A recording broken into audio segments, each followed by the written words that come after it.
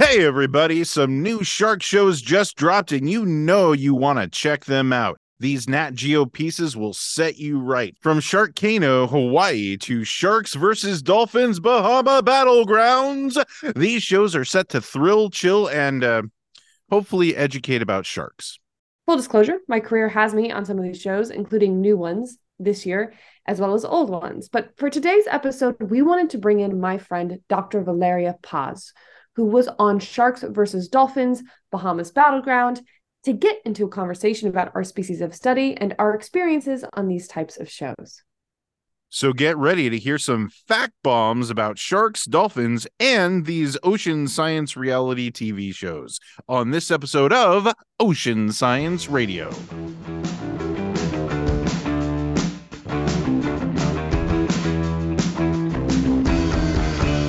Welcome back to Ocean Science Radio, the podcast that brings you the latest, greatest, and sometimes deepest stories in the ocean. I'm Aquanaut, shark ecologist, and aspiring badass Dr. Francis Fairbaugh. And I am Ocean Communications Specialist Andrew Kornblatt. As we mentioned before the musical bumper, we are going to get into a bit of a discussion around sharks, dolphins, and documentary shows you may see during Shark Week, Shark Fest, and all the other ocean megafauna themed specials. Instead of the regular type of episode we normally have, this one is going to be more of a conversation style and an opportunity for two marine biologists to chat about their experiences. So without further ado, let's bring on my friend, Dr. Valeria Paz. Hi, my name is Dr. Valeria Paz, and I'm a biologist. And I study a lot of feeding relationships, including those of dolphins and their prey. What type of feeding relationships in particular? And is there any particular geographic area you study? Yeah, so I study dolphins in South Florida in the Everglades National Park. And I look at what their preference is in feeding, whether it's in the estuary or in the bay, and whether that decision of what fish they eat, how much contaminants they may be accumulating through their food. We're assuming that the outlook isn't great, right? Well, actually, from like an earlier study, we found that the dolphins in the Everglades had the highest mercury ever recorded, which was the basis of why we started looking more into mercury and if it was different depending on where you were looking within this big area, because it encompasses a freshwater river that goes into estuarine, a bay, which is Florida Bay, which is also a site of a lot of seagrass die-offs, and then the Gulf of Mexico. This may be pretty obvious, but where do you fall on the epic rivalry of the shark versus dolphin fight? I'm assuming you're pretty square on the dolphin side. Uh, I guess it's situational, definitely because of how much I've studied them and how much time I've spent really getting to know the species. I would say dolphins, team dolphins all the way. But I cannot just disregard the fact that sharks are also very smart and have a lot of different techniques to also be a really good competitor. Francis, how do you feel about that? Where do you lay on this spectrum? Well, I think Valeria's a noble adversary on this one because I am a shark scientist and I specialize in sharks. I'm going to have to go team shark all the way. But of course, dolphins are fascinating organisms that have complex social interactions. And so, thus, they are a worthy competitor. All right, let's dig into it, Valeria. What are the top three things that you can share with our audience about the species you study?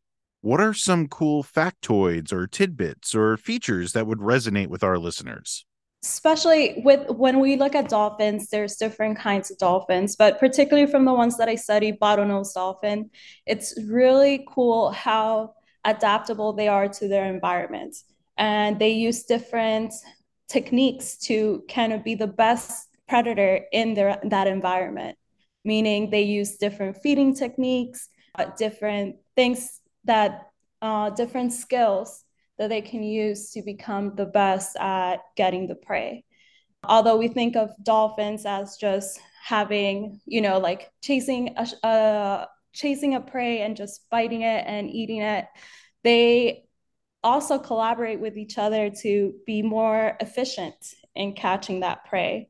And in the Everglades, they use this technique called motoring feeding, in which they swim really fast in a circle and try to capture a school of mullet.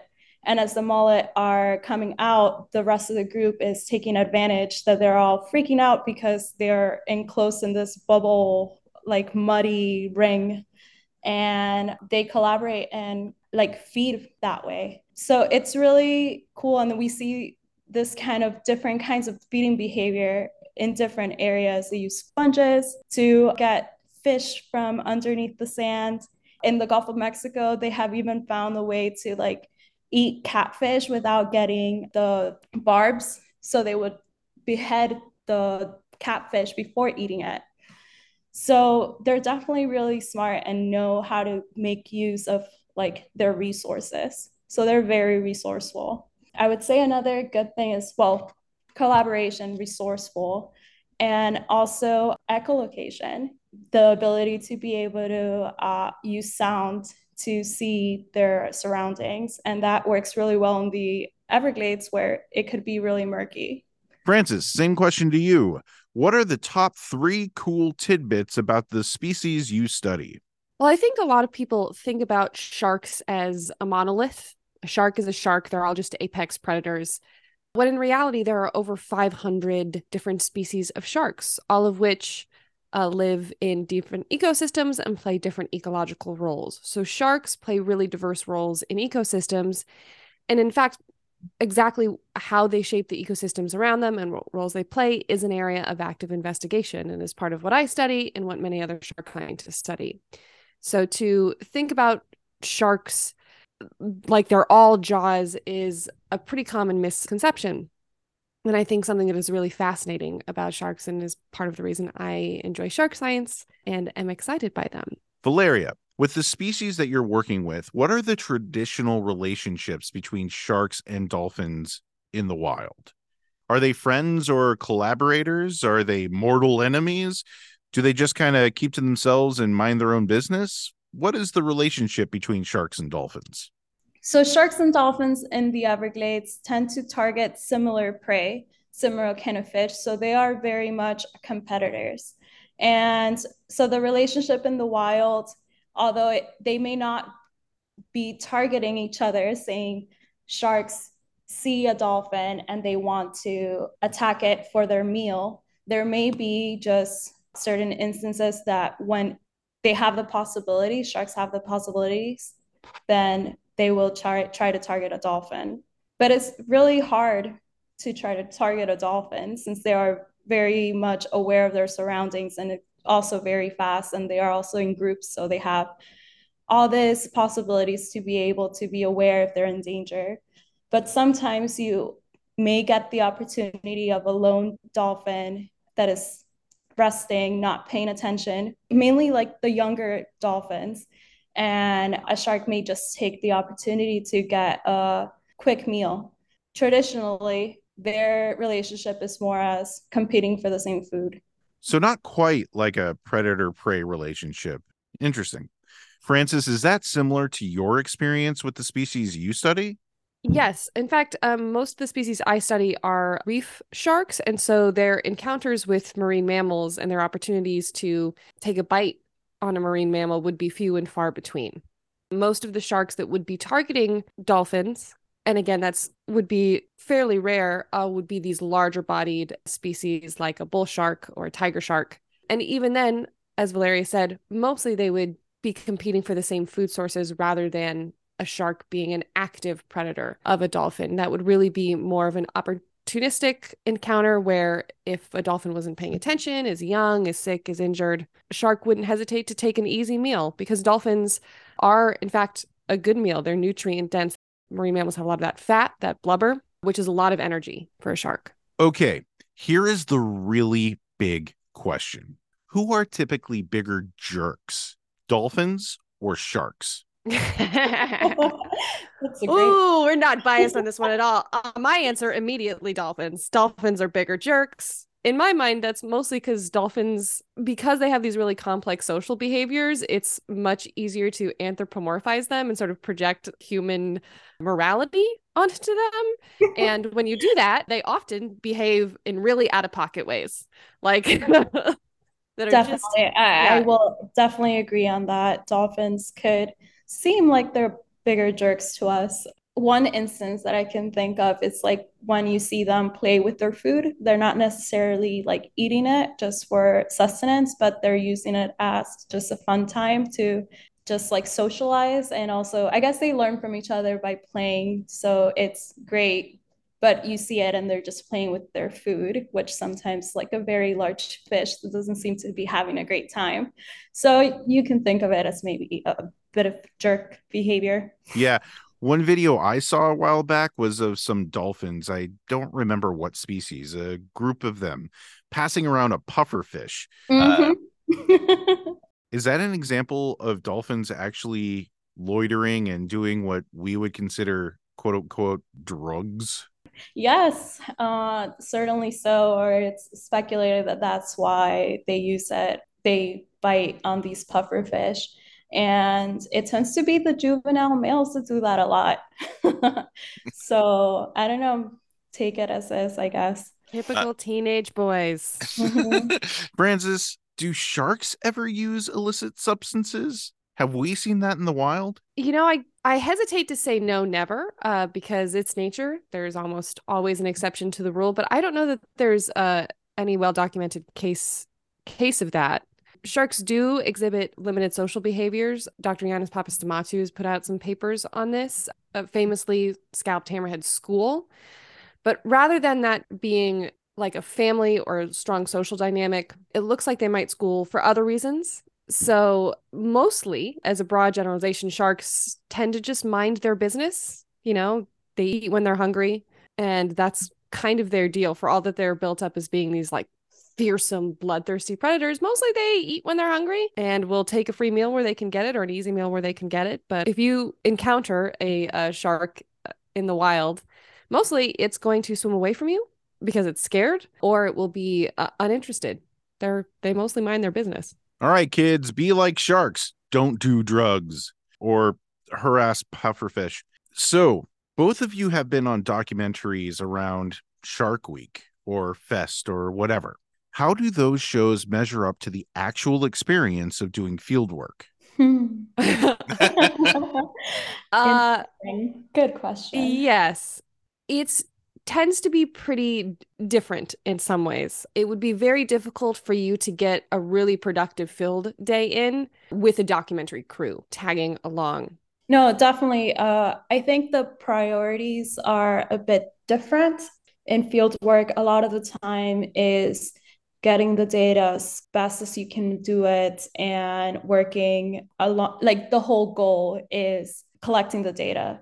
While when you're filming, you also have to take into account that they may want certain shots that require more time. So a lot of the time, it takes a lot longer to complete a task because you have to film each step of the way rather than a lot of the times before we are in the field, we already know what the task is and what we're going to do. And we have a pretty good idea of how to be most efficient while we're in the field. So definitely it's a lot different.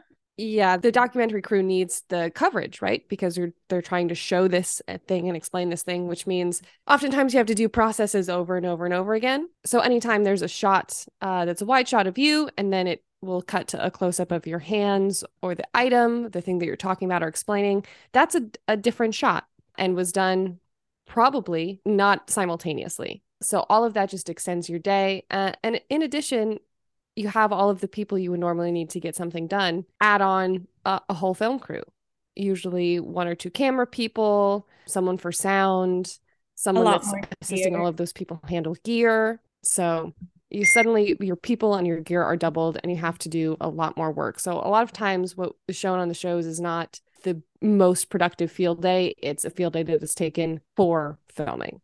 One thing that I notice a lot about these shows, especially in Shark versus Dolphins Bahamas, there was a lot of ADR or automated dialogue replacement.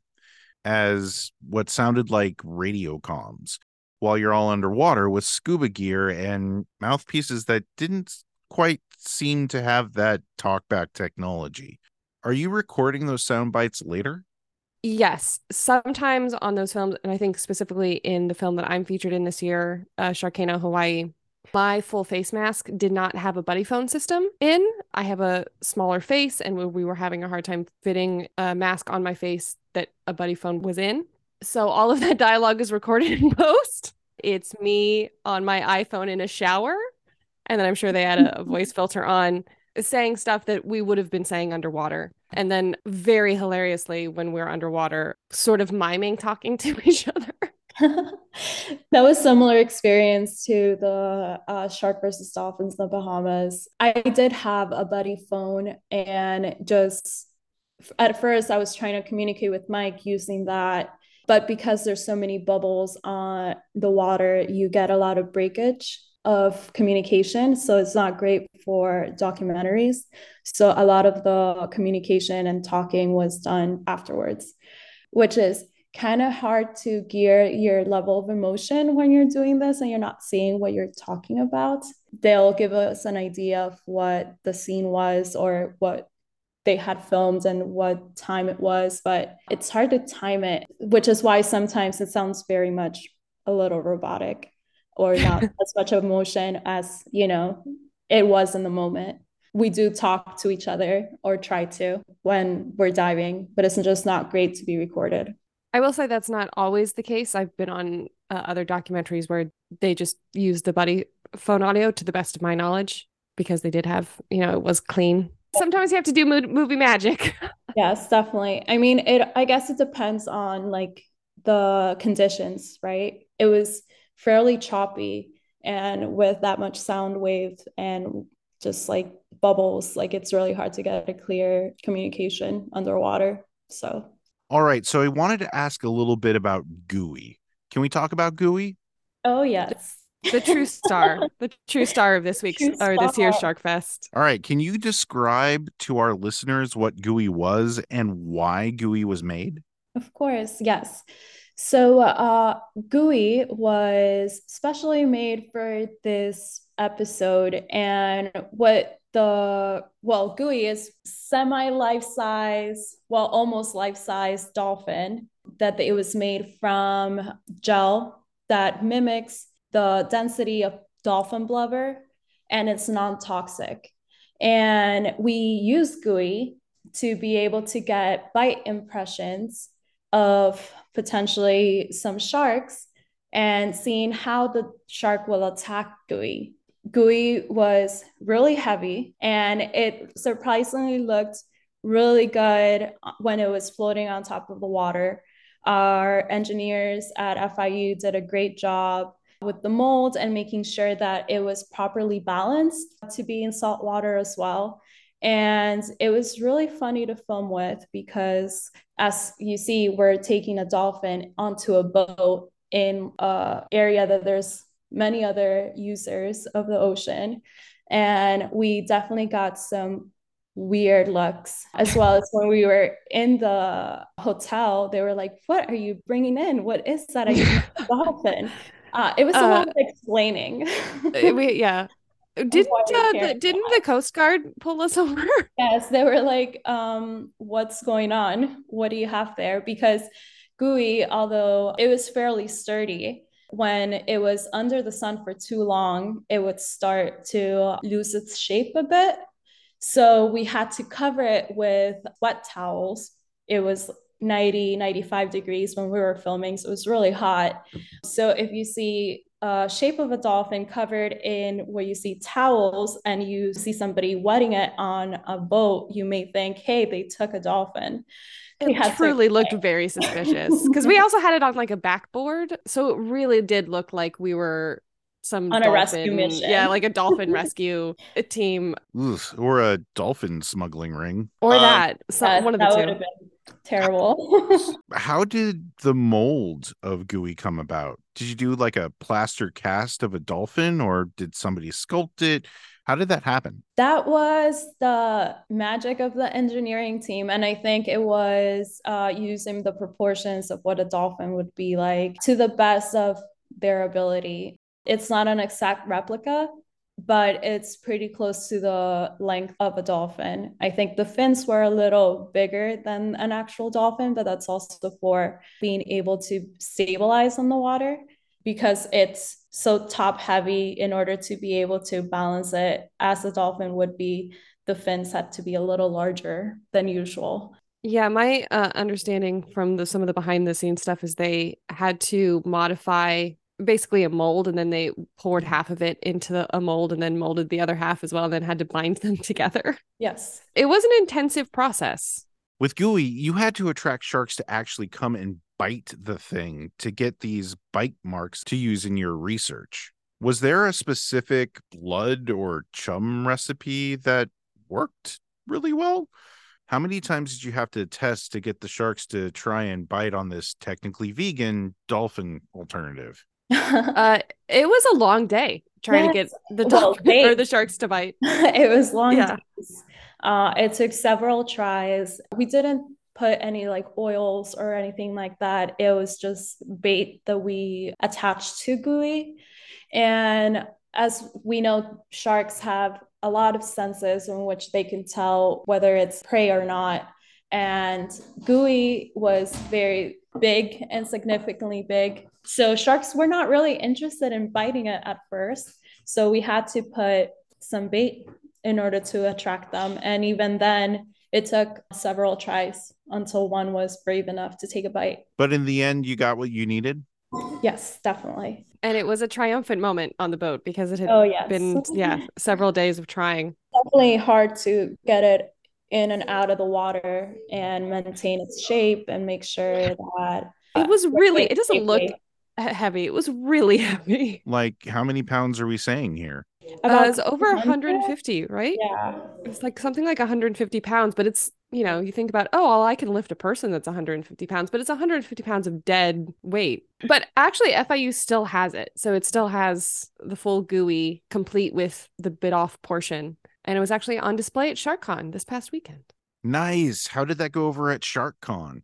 People were very fascinated. Half the people who were there who hadn't seen the show were very confused as to what it was. But there should be lots of pictures of both young kids and adults posing and taking pictures with gooey. All right, here's a fun one. You two, a shark scientist and a dolphin scientist, are friends. How does that work? Can shark scientists and dolphin scientists actually be friends? Well, Valeria is one of my best friends, so I don't know if this is like a Legolas Gimli situation where we're the odd pair out, but I think they certainly can be friends. In fact, sometimes dolphin scientists and shark scientists are the same people, as is the case with our mutual advisor when we were both getting our PhDs. So. Yes, definitely. I think we could both appreciate our animals and how good of predators they could be. And a lot of similar questions are asked for dolphins and sharks. So there's a lot of commonality when we're talking science. And well, Francis is one of my best friends, so it works out. Although when it does come down to, going between dolphins and sharks, I'll definitely also be team dolphin all the way. Sorry, Francis. Well, I will have to stick to my shark loyalties as well, so I understand. What do you each wish that the public knew more about your respective species? What is one big thing that you wish our audience would take away or know about sharks or dolphins? I think on the shark side, that's pretty easy. Again, I think sharks have a bad rap. They're often misconstrued as these bloodthirsty, fearsome top apex predators. And while they certainly are wonderful, effective predators, they're not that bloodthirsty. They mind their own business. Mostly, sharks are not a danger to you at all. And there's a lot more to understand about them other than just how they attack people or how they attack dolphins. They are, as we're coming to understand more and more, can be crucial parts of the ecosystems that they are a part of. And we lose a lot more than we gain when we lose sharks in our ecosystems.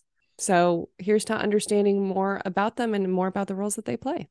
Definitely. I mean, we study marine megafauna, so a lot of people are interested in dolphins or love dolphins and love sharks. But what's important about studying this big predator is that they're really good indicators of how the oceans are doing. So when people ask me, why care about dolphins? Why care about sharks? Well, if you like the ocean, you like seafood, you want to see your backyard here in Florida thrive, then you should care about dolphins. You should care about sharks because their well being could very much be an indicator of how the oceans are doing. So, when going back to sharks versus dolphins, I think just the big main takeaway is that they need food and they're really good predators, but also that they are an important member of the ocean and they would be able to let us know how healthy our oceans are. Yeah, for all that sharks and dolphins are maybe competitors in the ocean, I think when it comes to people, we should be caring about both of these types of predators and our oceans in general. So maybe the whole idea of one versus the other is actually a little bit of a trap. Or a way to just get some attention to be able to tell them, hey, these are very much really cool animals and incite that curiosity to learn more. And with that, learning more about how they can help. Cool. That kind of leads into my next question. What do you wish the public knew about field research and the work that you do out in the oceans or, the glades? I think for my particular study site in the Everglades, I find it every time that I'm doing a public event that not many people know that dolphins live in like the freshwater rivers of the Everglades, and they spend a lot of their time there too as well. And they also find it very interesting that sharks and alligators and crocodiles all exist in this area. So it's mostly about getting to know what system and ecosystems are near you could be very helpful. And within the Everglades, not many people know that there's like a big restoration to bring back or guide water back into the Everglades. The purpose of that is to be able to combat sea level rise as well as algal blooms, which have really hurt the Everglades in the past 50 to 80 years since building the canals that now where we stand in Miami to build the communities in Miami and South Florida. Not many people know about this huge restoration plan, which is probably one of the biggest ones in the history of the US. And it all occurs in the Everglades. I think on my end, part of what was really special about my research, my dissertation work, was that I got to work in French Polynesia, which is the world's largest shark sanctuary. And a lot of people who aren't from French Polynesia might hear that and think, well, a small island nation.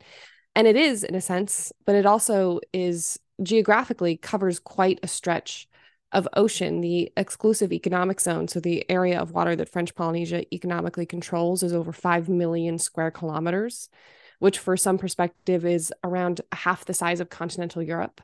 So I was working in the equivalent of sites that would be as far south, if we were overlaying it on Europe, as say, southern Italy and as far north as Scandinavia. So this is a huge stretch of ocean. And because there's some cultural history around not shark fishing, in addition to that, Shark Sanctuary, a ban that started in 2006, shark populations are quite healthy there. And that allowed me to ask a lot of really important ecological questions about what's going on with shark populations, which drives abundance and distribution, largely outside of human influence. And then to start trying to extrapolate that into the wider relationships of sharks and coral reef systems, which is an area of active investigation. So I think one of the main takeaways is how much there still is to learn and to know.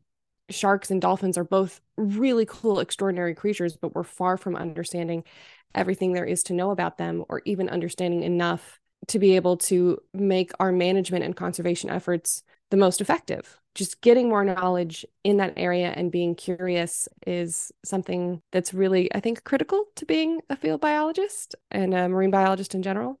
Okay, so what was it like working with channels like Nat Geo or Discovery while trying to share the discoveries or work that you're doing in, science communication? It's always really exciting when you get the opportunity to work with or on one of these crews or with these films, that also comes with a little bit of nervousness. I think people might overestimate how much control scientists have in the process of these films. We actually don't have a lot of creative control necessarily. So part of your job is really on the day when you're in there doing your best to communicate the science as accurately as possible. There's a certain extent where you just have to trust the crew, the filmmakers, to then in editing tell the story correctly. So there's this twofold. It's an honor, it's a responsibility, it's an opportunity, because I would never otherwise get the chance, like I do in the film this year, to go to some of these places and to be in the water with some of these animals. The scientists are not the end all be all of those films. In fact, we're maybe not even the majority of the creative process there. So good science communication requires a whole community. Being able to work in a National Geographic documentary episode is a great honor. It also comes with a lot of responsibility as well. For me personally, I'm pretty much camera shy slash I'm working on my science communication skills. But one big part of what pushed me to pursue this opportunity was the fact that when growing up, I did not see people that looked like me. I'm a Hispanic woman in science, and I felt like it was my responsibility to try to be involved in this because I would have liked to seen someone that looked like me in this film. So representation in science is vital in order to be more inclusive as well, particularly in fields like marine mammal biology or shark science, which is now recently more seen, but definitely the science communication part and making sure that the stuff that you're relaying to the public cannot be misconstrued in any way. And with that, the crew that we have worked with, and they make sure to double check certain facts that they may not be sure of. And I know they have sent science advisors as well to make sure that they're saying the correct information. But overall, I think it's a great opportunity to grasp the attention of the public and hopefully give some cool facts that would make the public more interest and maybe incite some questions that could be helpful overall. Although it may have just seemed like it was just a gimmick to try to get a dolphin to buoy a dolphin decoy to get bit by a shark. We learn a lot from it, just especially because the shape of the dolphin and how the shark bites it is a lot different if we're just getting a normal bite. It could really incite some clues that we can use for that research and see what species are maybe attacking dolphins more. And there's still a question that we need to research more to get some answers. All right. Well, that was a super fun discussion, and I hope it inspires our listeners to check out Sharks versus Dolphins, Bahama Battle Grounds, starring our guest, Dr. Valeria Paz, and Sharkcano, Hawaii, starring our very own Dr. Francis Faribaugh. And remember, for each hour you watch on one of these shows, there are hundreds, if not thousands of hours of work, research, and data analysis that you don't see. And as much as we would love to, we can't spend every moment in the ocean with the species we study. Big thanks to our guest, Dr. Valeria Paz, and a big thanks to you, our listeners. Don't forget to like, subscribe, hit all the stars, and share this podcast with your friends. It helps grow our audience and get more cool content out there. Also, remember, you can follow scientists on social media and ask questions to them directly. But remember to be respectful and value their time and expertise. Thanks again for joining us on this episode of Ocean Science Radio.